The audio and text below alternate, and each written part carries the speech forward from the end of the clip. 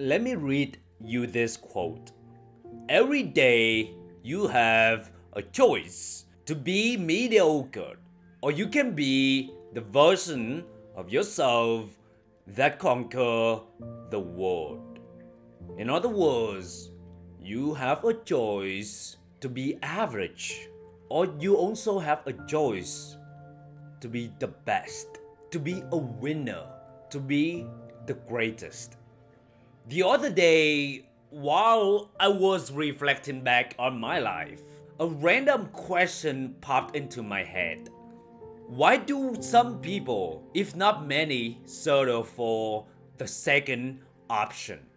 We all want the best. Even those who don't have the desire to be the best still want to receive the best option.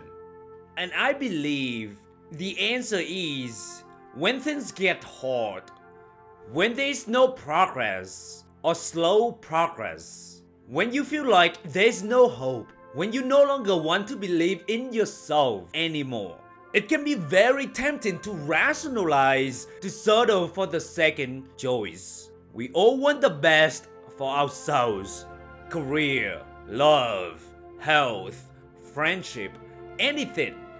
But somehow, many end up settling.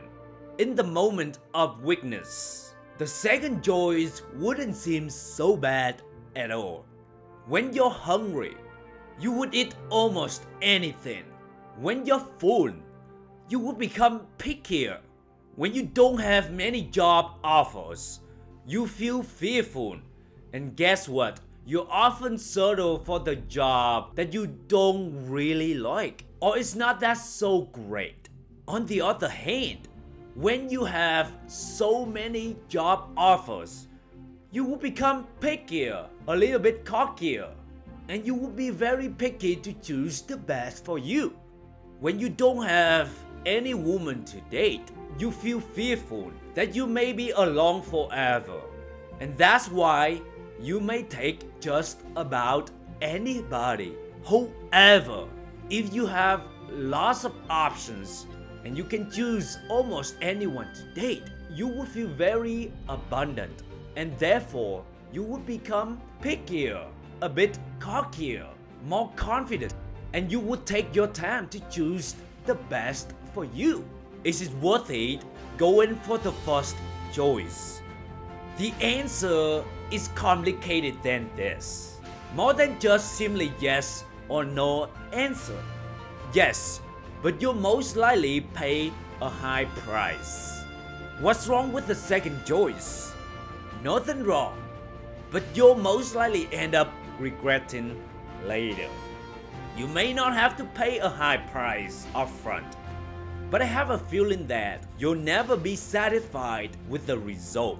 Sometimes I feel like the second choice would take more mental and emotional effort than the first choice.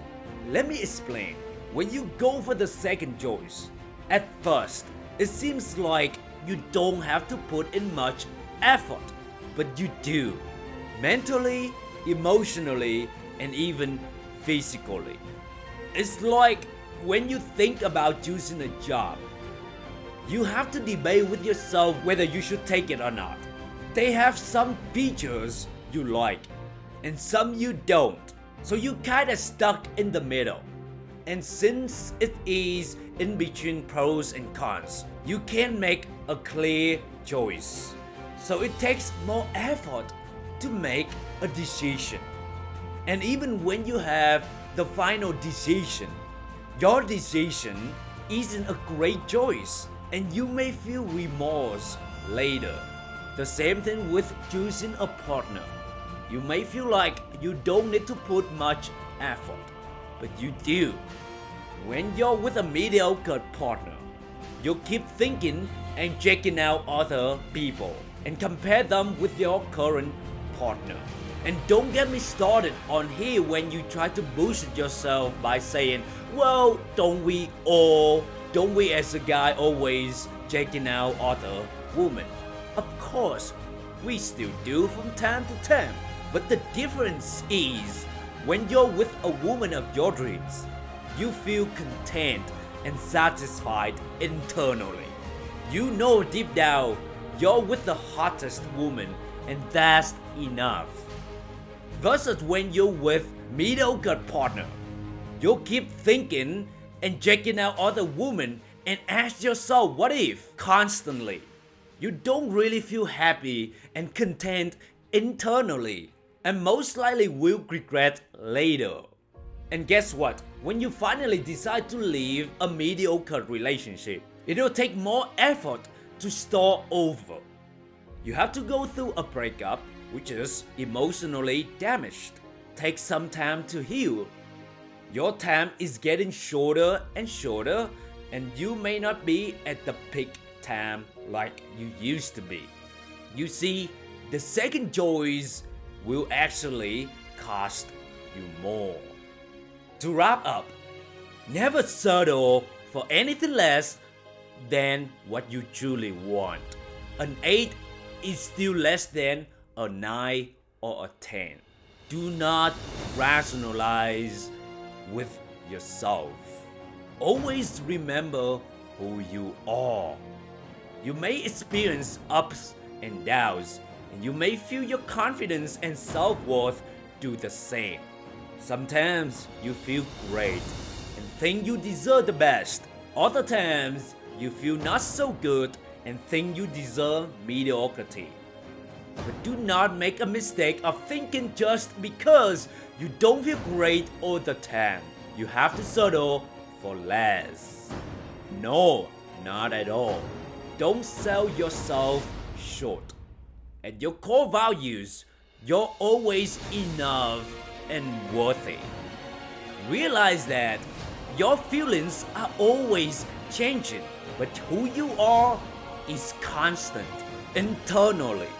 And what I mean by that is you're born to be the best, to be great, to be a winner. And these will never change.